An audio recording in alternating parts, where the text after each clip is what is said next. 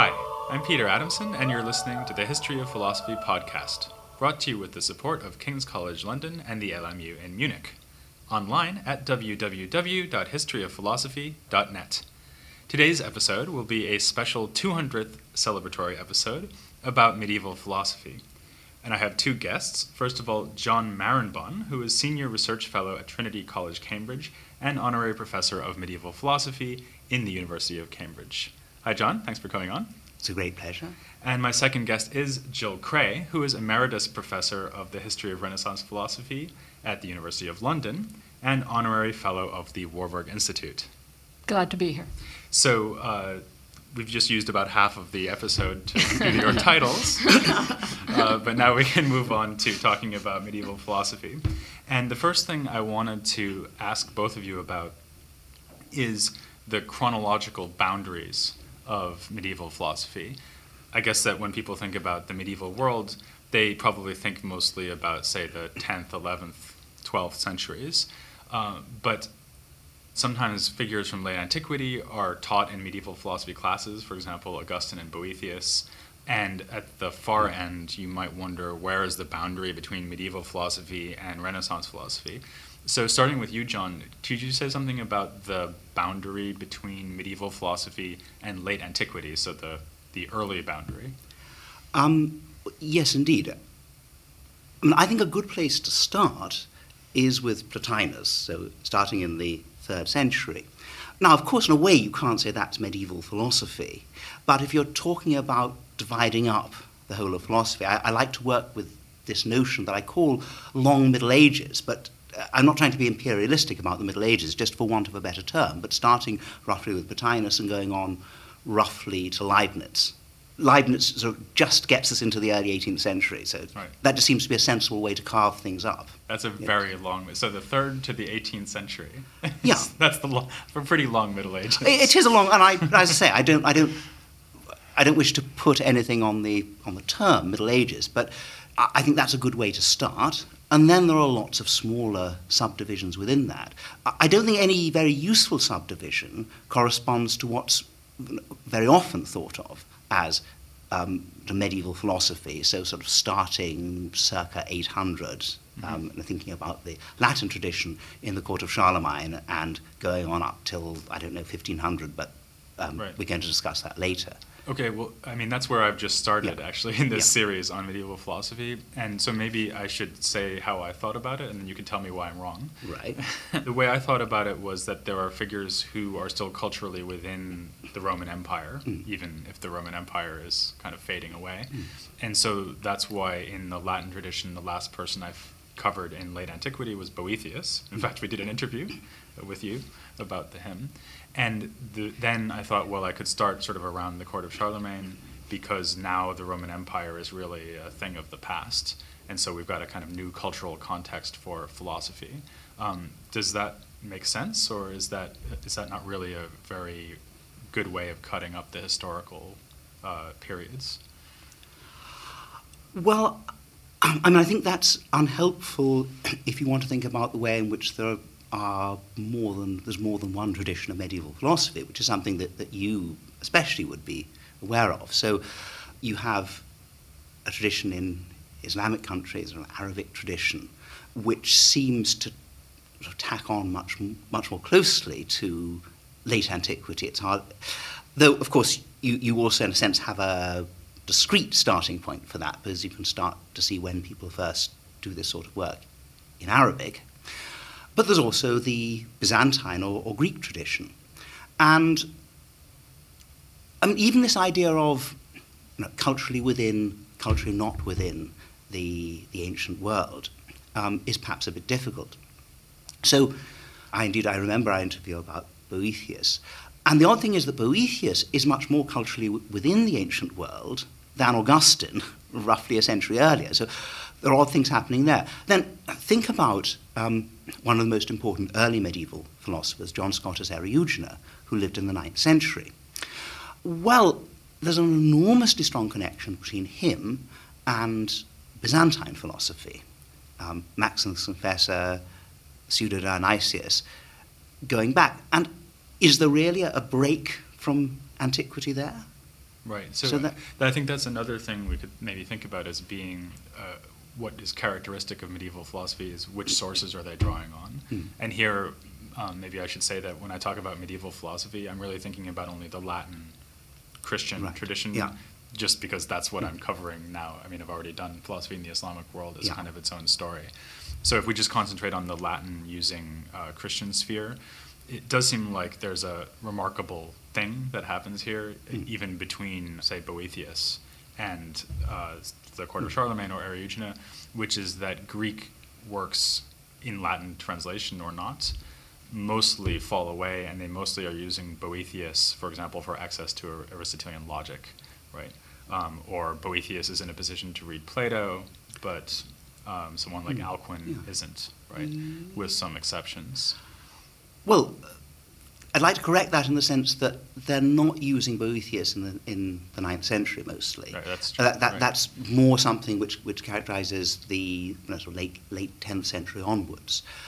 I mean, I think where you are pointing to something which is obviously so is the fact that if you're thinking about the Latin tradition, then we do have to admit a gap, even though you're doing philosophy without the gaps, between sort of roughly Boethius and about the 790s in anything that one might really consider to be philosophical. It's not that people stopped writing in Latin, but I really would challenge anybody to find the slightest philosophical reflection in Aldhelm or in the Hesperica Famina written in Ireland or so on. There are some exceptions. I mean, there are some bits of philosophical speculation in some of these bits of Irish Latin from the 7th century, but insofar as you get a gap, you do, but it's only a gap in the Latin tradition.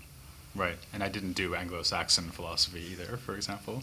I would say that people in the Renaissance, especially the 15th century, would support your view about Boethius because they were very keen on writing good classical Latin, and they thought Boethius was the last of the Romans, the first of the barbarians. They didn't like the kind of Latin that he introduced, and they would say he's really the end of that tradition. So they would certainly support your view if you're looking purely from a kind of stylistic, formalistic point of view, which in the 15th century was an important issue. So they would have associated Boethius in a way with the medieval tradition just because the of the way he wrote. The beginning, because the people they were reading from the Middle Ages whom they didn't like were using the Boethian translations and commentaries, and they were really very keen that if you wanted to think well, you had to write well. If you wanted to think as a classical philosopher, you had to write as a classical philosopher. And they thought that he introduced a lot of jargon, a lot of terms that were later picked up and developed.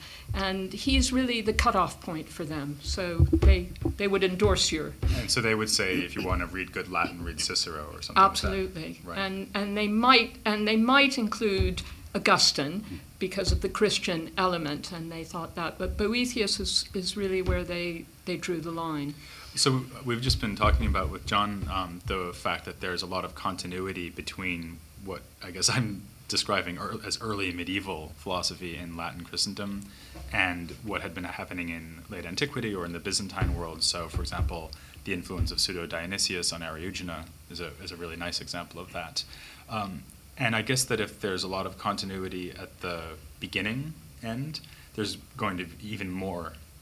Is it going to be the case that there's a lot of continuity at the tail end? And in fact, something that I'm worried about in terms of the future of the podcast is that I sort of have to at some point say, okay, now we're moving from medieval philosophy into Renaissance philosophy, just because I have to change heading, as it were. So where should I put the boundary between medieval philosophy and Renaissance philosophy? Well, just as John has a long period that goes from late antiquity to Leibniz, I have a long Renaissance. And I think there's a good argument for saying that the Renaissance, which we think of as the rebirth of ancient and classical ideas, really begins in the 12th century. And this is where you start getting interest in Plato, start getting new translations of Aristotle, and those continue to be the dominant philosophical tradition, at least until the middle of the 17th century. So I would also argue for a long period. But the problem with the term Renaissance is that it's something that really probably people think of most often in art history or in literature, and these have a different chronology. So, for instance, the Renaissance in art begins with Giotto in the early 13th century, and we look at the Renaissance in humanism with Petrarch, who lives in the 14th century. But in terms of philosophy, you don't really get anything that's new, that's novel, until perhaps the 15th century, as I was mentioning, where people start saying, we don't actually like these medieval translations of Aristotle. We don't like the medieval translations of Plato. We want to have new translations. We want to have new commentaries. We want to get at access to philosophical Greek texts that weren't available. So I think you could make an argument, depending on how you slice it up, either to start, as I suggested, in the 12th century, or if you're thinking about what's really new, something new that comes in, that maybe about 1400 would be the beginning of a tradition of re-evaluating the medieval philosophical tradition. It's still there. Aristotle still remains at the center until the middle of the 17th century. And I think that's the key element of continuity, because even many of the new Greek texts that come in are commentaries, ancient Greek commentaries on Aristotle. So I would say that there's a continuity, but there are fluctuations within that continuity where new waves come in and things change. And another issue is that if you're looking at universities, which are foundations that really begin in the 13th century, the university education in philosophy stays pretty stable from that period to the 17th century. You get people like Hobbes complaining about using medieval Aristotelian commentators in philosophy in the 17th century. So there are changes, there are new translations, new things come in, but on the whole, there's especially in the university tradition, a really large block of continuity. Yes, I mean, I think Jill has just said quite a lot of what I would want to say in justification for this sort of long Middle Ages as an overarching period. And I have no disagreement either, and if you want to think then in terms of sub-periods, with either of these two sort of renaissances, a long Renaissance or a short Renaissance, because both of those ideas bring out important themes. I suppose about your longer Renaissance, going back to the 12th century, but then you might even want to go back earlier because of this whole business of 9th century humanism, people being very interested in the classics then, and so on. I think one thing that this whole discussion raises is the question of what is distinctive about medieval philosophy, if anything, that differentiates it from late antiquity or late antique philosophy on the one hand and Renaissance philosophy on the other hand. I think it's interesting that from the Renaissance point of view, one of the distinctive features of medieval Latin philosophy might have just been style. So actually the way that they write, the kind of terminology they use, the fact that they don't use nice Latin, so to speak. And they use a scholastic framework of, questions and disputations, very formalistic. You set up, you have a very standard way, you set up a problem, you argue against it, you then argue against that. And for the humanists who are modeling themselves in the first instance on Cicero, later on Plato, this is very inelegant. They like the more literary, discursive framework. They like to play around with irony and things like that. So for them, they regarded the scholastic tradition, this very formalistic tradition, as rather clumsy and not something you want to read for pleasure, which they thought philosophy should also be something that you could read almost as a literary and rhetorical genre as well. So is there anything we could say about the actual philosophical content, though, of works produced in all of these periods that would help us to differentiate medieval philosophy in the middle from what came before and what came after? I mean, are there any really sort of telltale signs about medieval philosophy? There's sort of certain issues that they get interested in, or even certain texts that they're concentrating on? Or is it really just going to be a matter of the same kinds of issues popping up across the centuries?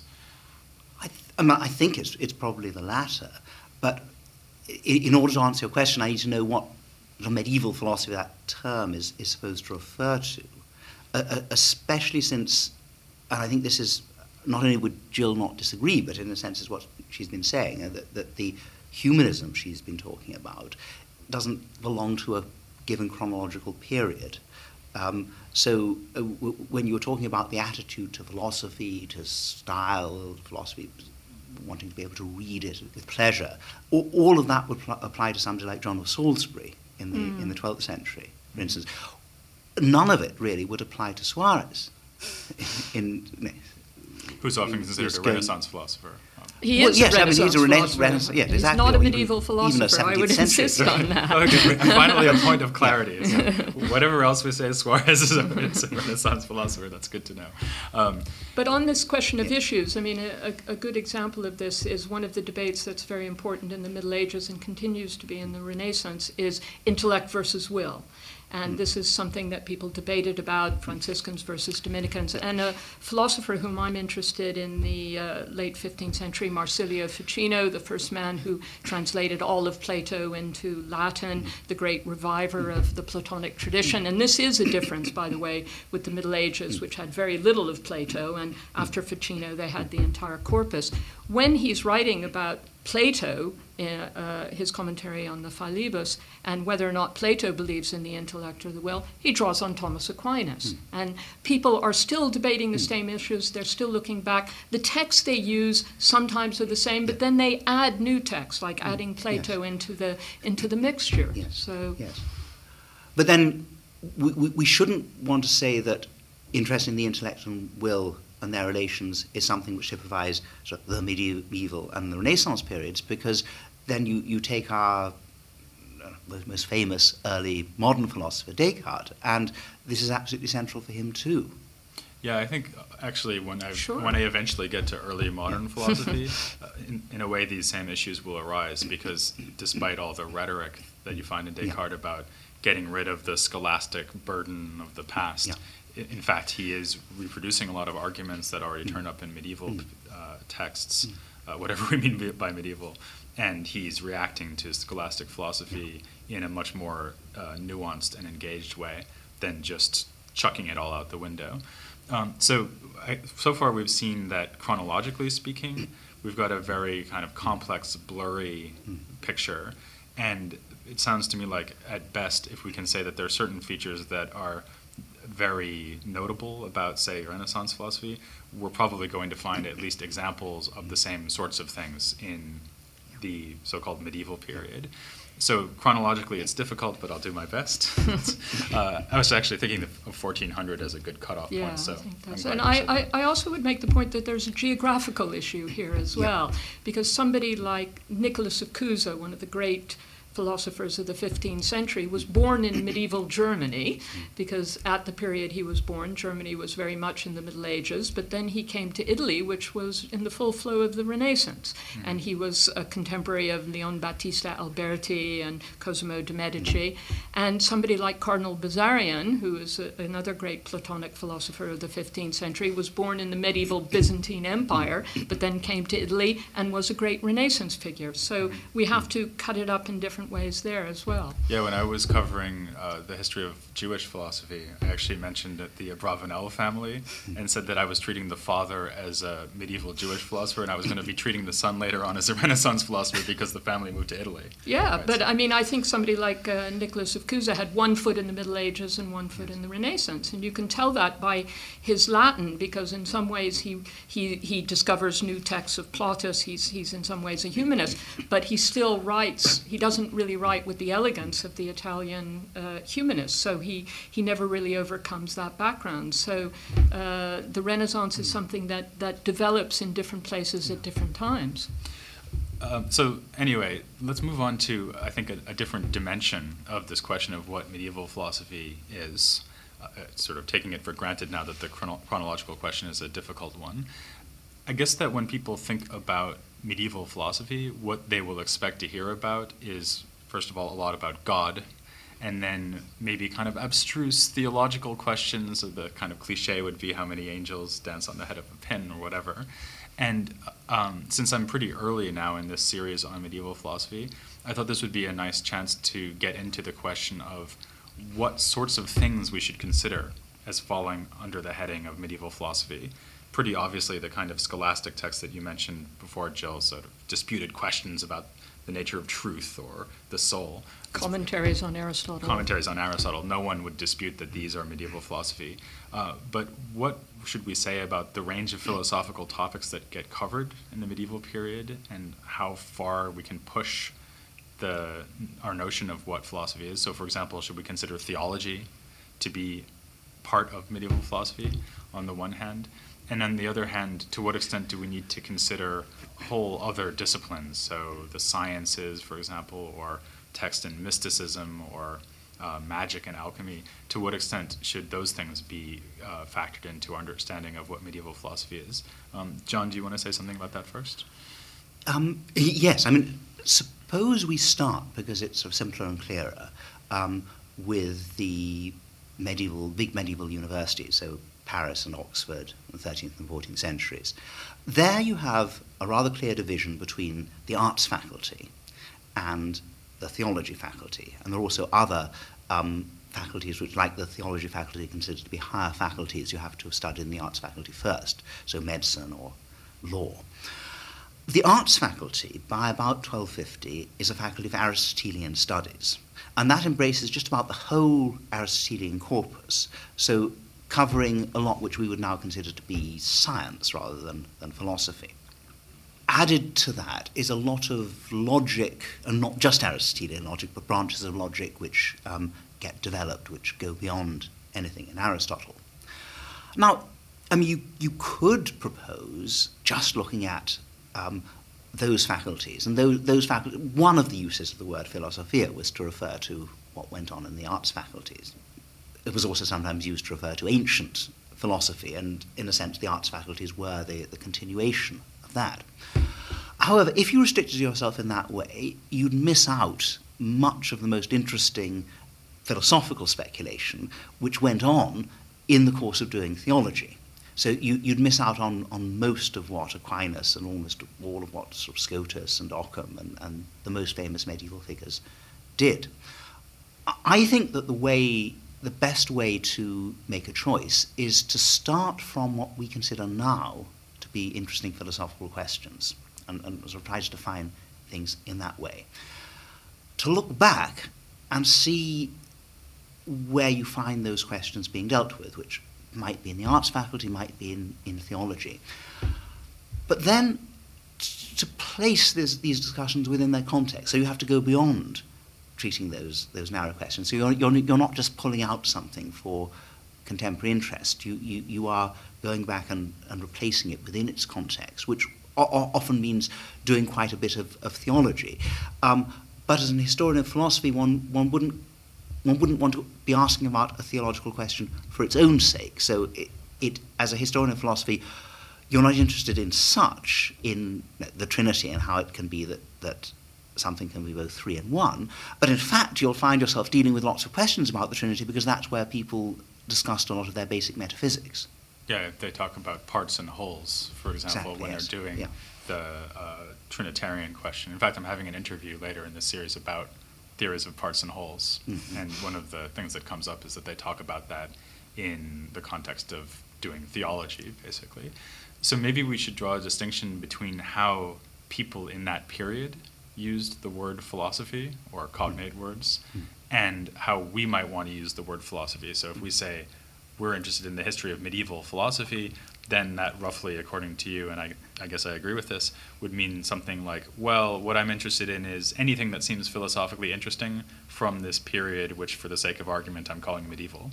And do you think that's a sort of legitimate way of proceeding? I think that's right, but then I think you have to, as I say, replace things within the context of discussion. So I'm suspicious of the approach which would just take a discussion about Mariology, for example, about parts and wholes, which takes place within a Trinitarian context, without telling you anything at all about this theological context, because that often has a great effect on the arguments that people are putting forward. Right, it motivates the arguments and constrains the sorts of arguments that would be acceptable. Right. Exactly.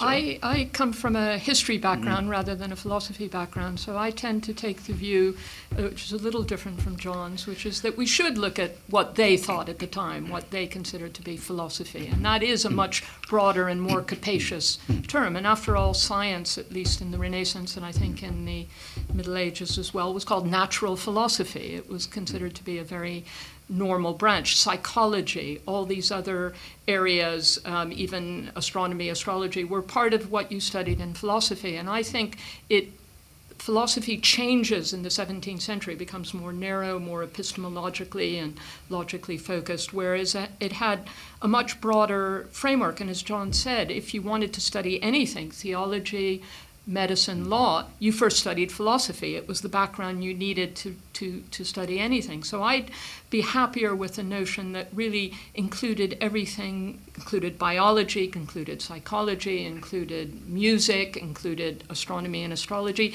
even sort of medical questions. For instance, the Merton School, which was a very technical mathematical school of natural philosophy in 14th century England, they applied mechanical ideas to medicine. They applied it to theology. And I'd like to see philosophy as being the kind of core discipline that led you more or less to any other learned discussion in the period. So it's a slightly broader idea.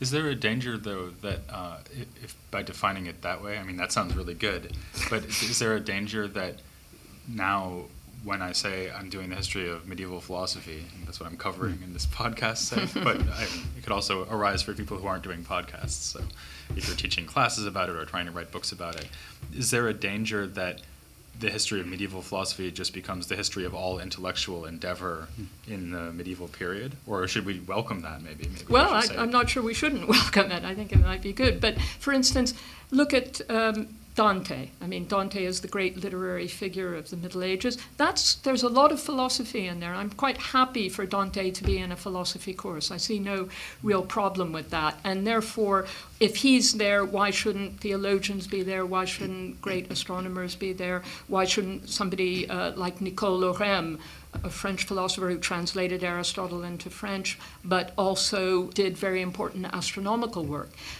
If we chop him up and say, well, this bit of him is philosophy and this bit is, he's a translator, this bit is astronomy, I think it doesn't make sense. I think we need to look at people in their context. But again, that's thinking of it historically rather than from a philosophical point of view. Yes, and it's one thing I would say to say that one needs to know about these other things people were doing, so that, for example, with Lorem, you would need to know about the whole range of his activities if you were writing a book on him. However, if somebody finds that a certain part of Lorem's work reflects interestingly on what we now consider to be philosophical problems, I can't see why you can't detach that and focus on it whilst putting it in its context. And it seems more correct, more useful at least, to describe that as medieval philosophy than to describe astronomy as medieval philosophy. It's just, if there's a book labelled medieval philosophy and you go to the philosophy section of a bookshop, you don't expect lots of it to be about astronomy. But some of it? Well, you expect to be, I think you expect to be told that the same people might well have been interested in what we think of as philosophical questions and astronomical questions. There are going to be bits of medieval astronomy that you need to know about in order to discuss understand the discussion of the philosophical issues.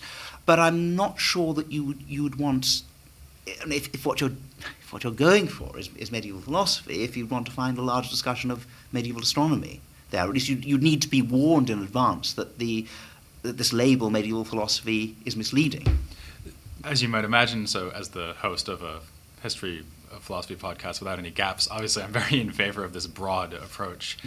But let me play devil's advocate for a moment and pose an argument to both of you for a more restrictive understanding of what philosophy could mean. And this would take its cue actually from some medieval authors like Aquinas, who distinguish pretty carefully between what we can discover through human reason, the natural resources of human reason, and what we can't. And then you could say, okay, well, philosophy will be everything or maybe only part of what humans can discover through natural resources of their own minds. And therefore we're going to exclude a lot of theology because theology is stuff that you only know about through revelation. And by the same token, you might then argue that mystical authors, so Hildegard of Bingen, Meister Eckhart, people like that, so who I'm actually planning to cover, but this is an argument for not covering them. So you might argue, well, you don't need to cover these people because what they're interested in is truths you can acquire not through reasoning, an argument, but through some kind of mystical union with God. So another route to God which is somehow transcendent above what reason can provide. Would that be a justifiable way of demarcating medieval philosophy from other things that were happening in the medieval period?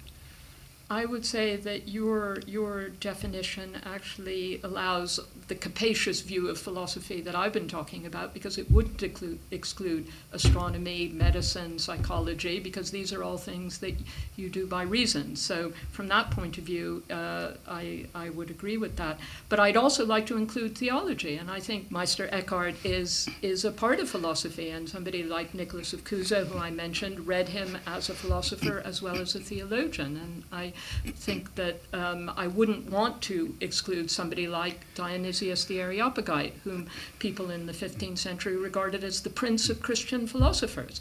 And yet he's a mystical author. He's drawing on Proclus, but he brings in a huge amount of mystical Christianity. So I, again, not like to draw the lines. I'd like to keep it open. Yeah. I'd like to make a distinction between theology in the sense of working from revealed premises and just doing that, but then working using the tools of philosophy. And this is what, for the most part, Aquinas and especially people like Scotus and Occam did. And it would seem to be very strange to exclude all that work from the area of philosophy. Though, as I say, you need to attach it, I think, to a question which we find philosophical in itself. But if you wanted to exclude that, it would mean that you couldn't talk about contingency and necessity and Scotus or anything like that, because his whole understanding of this is based on revealed premises. So you have that on the one side. On the other hand, you have the sort of theology which seems to use methods very different from philosophy, and those are the mystics that you're talking about. But there again, I think I'm not really in disagreement with Jill, because there isn't a sharp distinction. Eckhart, after all, is a highly trained scholastic theologian and philosopher, as well as a mystic. And again, so Pseudo-Dionysius is somebody who's obviously steeped in Neoplatonism, and there do seem to be arguments for his positions. It's just they're often not put in a very argumentative way. Yeah, I guess that there's two things going on there. One is that, I mentioned Aquinas because he distinguishes so clearly between what you can get through reason and what you can get only through divine revelation. But that's kind of an exceptional case. If someone like Meister Eckhart or the Pseudo-Dionysius, who I already discussed back when I did Late Antiquity, these are people who seem to be sort of doing philosophy, and then all of a sudden they're talking about mysticism, and then they kind of slosh back and forth. And so it seems kind of artificial to impose a distinction between the mystical part of their output and the so-called philosophical part of their output. But I think something else that John just at least implied, and that I'd like to really emphasize, is that even if you don't care about any of this religion stuff, right? You might be a convinced atheist, and sort of assume that you therefore won't be interested in medieval philosophy, and especially the parts of medieval philosophy that look more theological. A lot of the time, the advances that were made in the medieval period that are most relevant to contemporary philosophy and that prepare the way for later philosophy to the most extent happen in the context of talking about the Trinity or talking about God's relationship to the universe. And that example you mentioned is a really good one. Scotus's understanding of necessity and contingency, which, as we'll see later on, is a huge step towards our modern understanding of necessity and contingency. That is something that he develops in large part in order to talk about God. So if you say, well, I'm just not going to take any of this stuff about God seriously as philosophy, then you actually would miss some of the most important things that have a bearing on the later history of philosophy. There is a way you can bring in that distinction. I was thinking in terms of, for instance, the secular Aristotelians in Italy in the 14th and 15th century, who were very keen to say, well, if we listen to Aristotle, we think the world is eternal, we think the soul is probably mortal, and that is an argument we can develop as philosophers. Now, of course, there is the argument from Revelation, and that's for theologians, and we don't remotely doubt that it's true, but that's another question. And they did try and do this, and this was something that was a very controversial but very important thread, particularly within Italian philosophy. So they were trying to make this distinction. We want our autonomy as philosophers to be able to argue on Aristotelian premises, which lead us to conclusions which, as Christians and which theologians would not necessarily agree with or would disagree with. And so we keep them separate. So in that point of view, I think you could make the kind of distinction that you're trying to draw, and it would be legitimate. Yeah, there's an irony here as well, which is that sometimes texts or events that we might think of as anti-philosophical, like the condemnations that were issued in the 1270s in Paris, they often get talked about as part of the history of philosophy because they have a bearing on all of these issues that we're describing. And so actually we'll be seeing in this series something that also happened when I was doing philosophy in the Islamic world, which is that figures who attack philosophy and are critical of it, maybe Al-Ghazali or Ibn Taymiyyah, for example, in the Islamic world, I very happily devote episodes to them.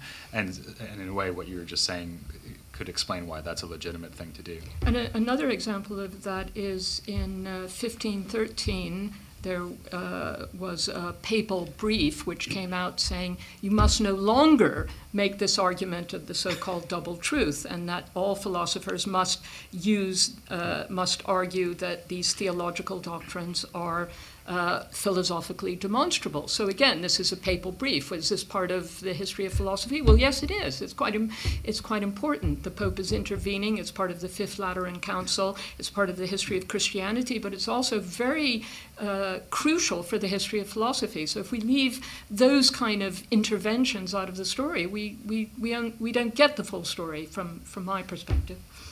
Well, I mean, of course you're going to have to talk about condemnations and prohibitions, which often seem to have exactly the opposite effect to that intended. So there was, the business with the new translations of Aristotle's non-logical works coming in to use at the beginning of the 13th century, and lots of prohibitions of various sorts issued. And then, a decade or two passes, and not only are they not prohibited, but they're all compulsory. And the papal bull of 1513 didn't work exactly, either. Ignore Pomponazzi. It didn't have the effect, but it's important that they tried. Yeah. But in fact, in the same way, you find that people decide that, no, this is not viable. We really have to follow our philosophical tradition. So. Yep, so it looks like the history of philosophy itself is pretty much unstoppable, and so far, so is the podcast. So this was the 200th episode. Next time you can hear the 201st episode, which will be devoted to what I guess I will carefully describe as early medieval philosophy, which is where I am now in the story. But for now, I will thank John Marenbahn very much for coming on. Thank you. And Jill Cray. Thank you. And please join me to hear more about early medieval philosophy, or whatever you want to call it, next time on The History of Philosophy Without Any Gaps.